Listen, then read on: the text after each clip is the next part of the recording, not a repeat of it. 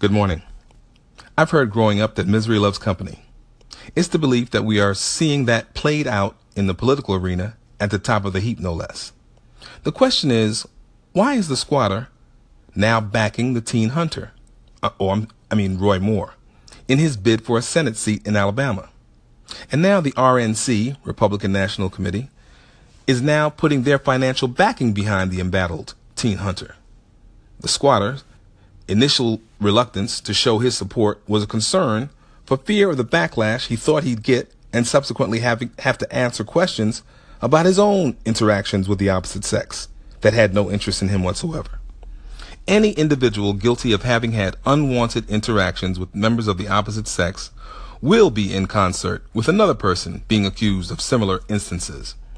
After not getting the amount of backlash that concerned him, maybe not. He chose, the squatter, to gradually come to the defense of the teen hunter.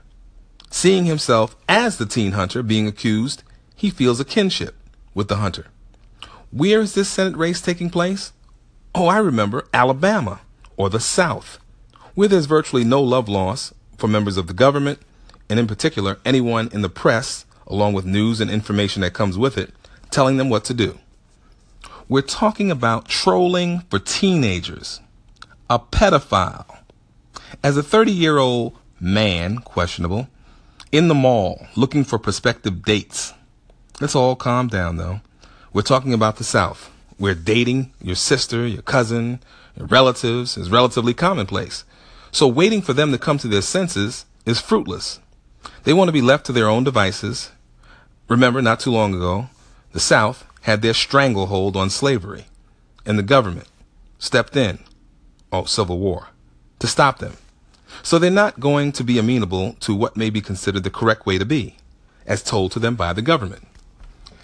Misery truly loves company, and no matter how many women come out and how much evidence comes out with them, it will not prevent the teen hunter from forging ahead to acquire the Senate seat.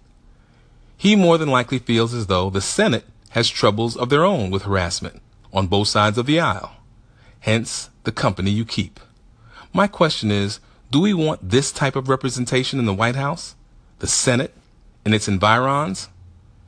And to the squatter and the teen hunter and any one of these officers, especially those with daughters, have you no shame? Ebony Contrarian, out.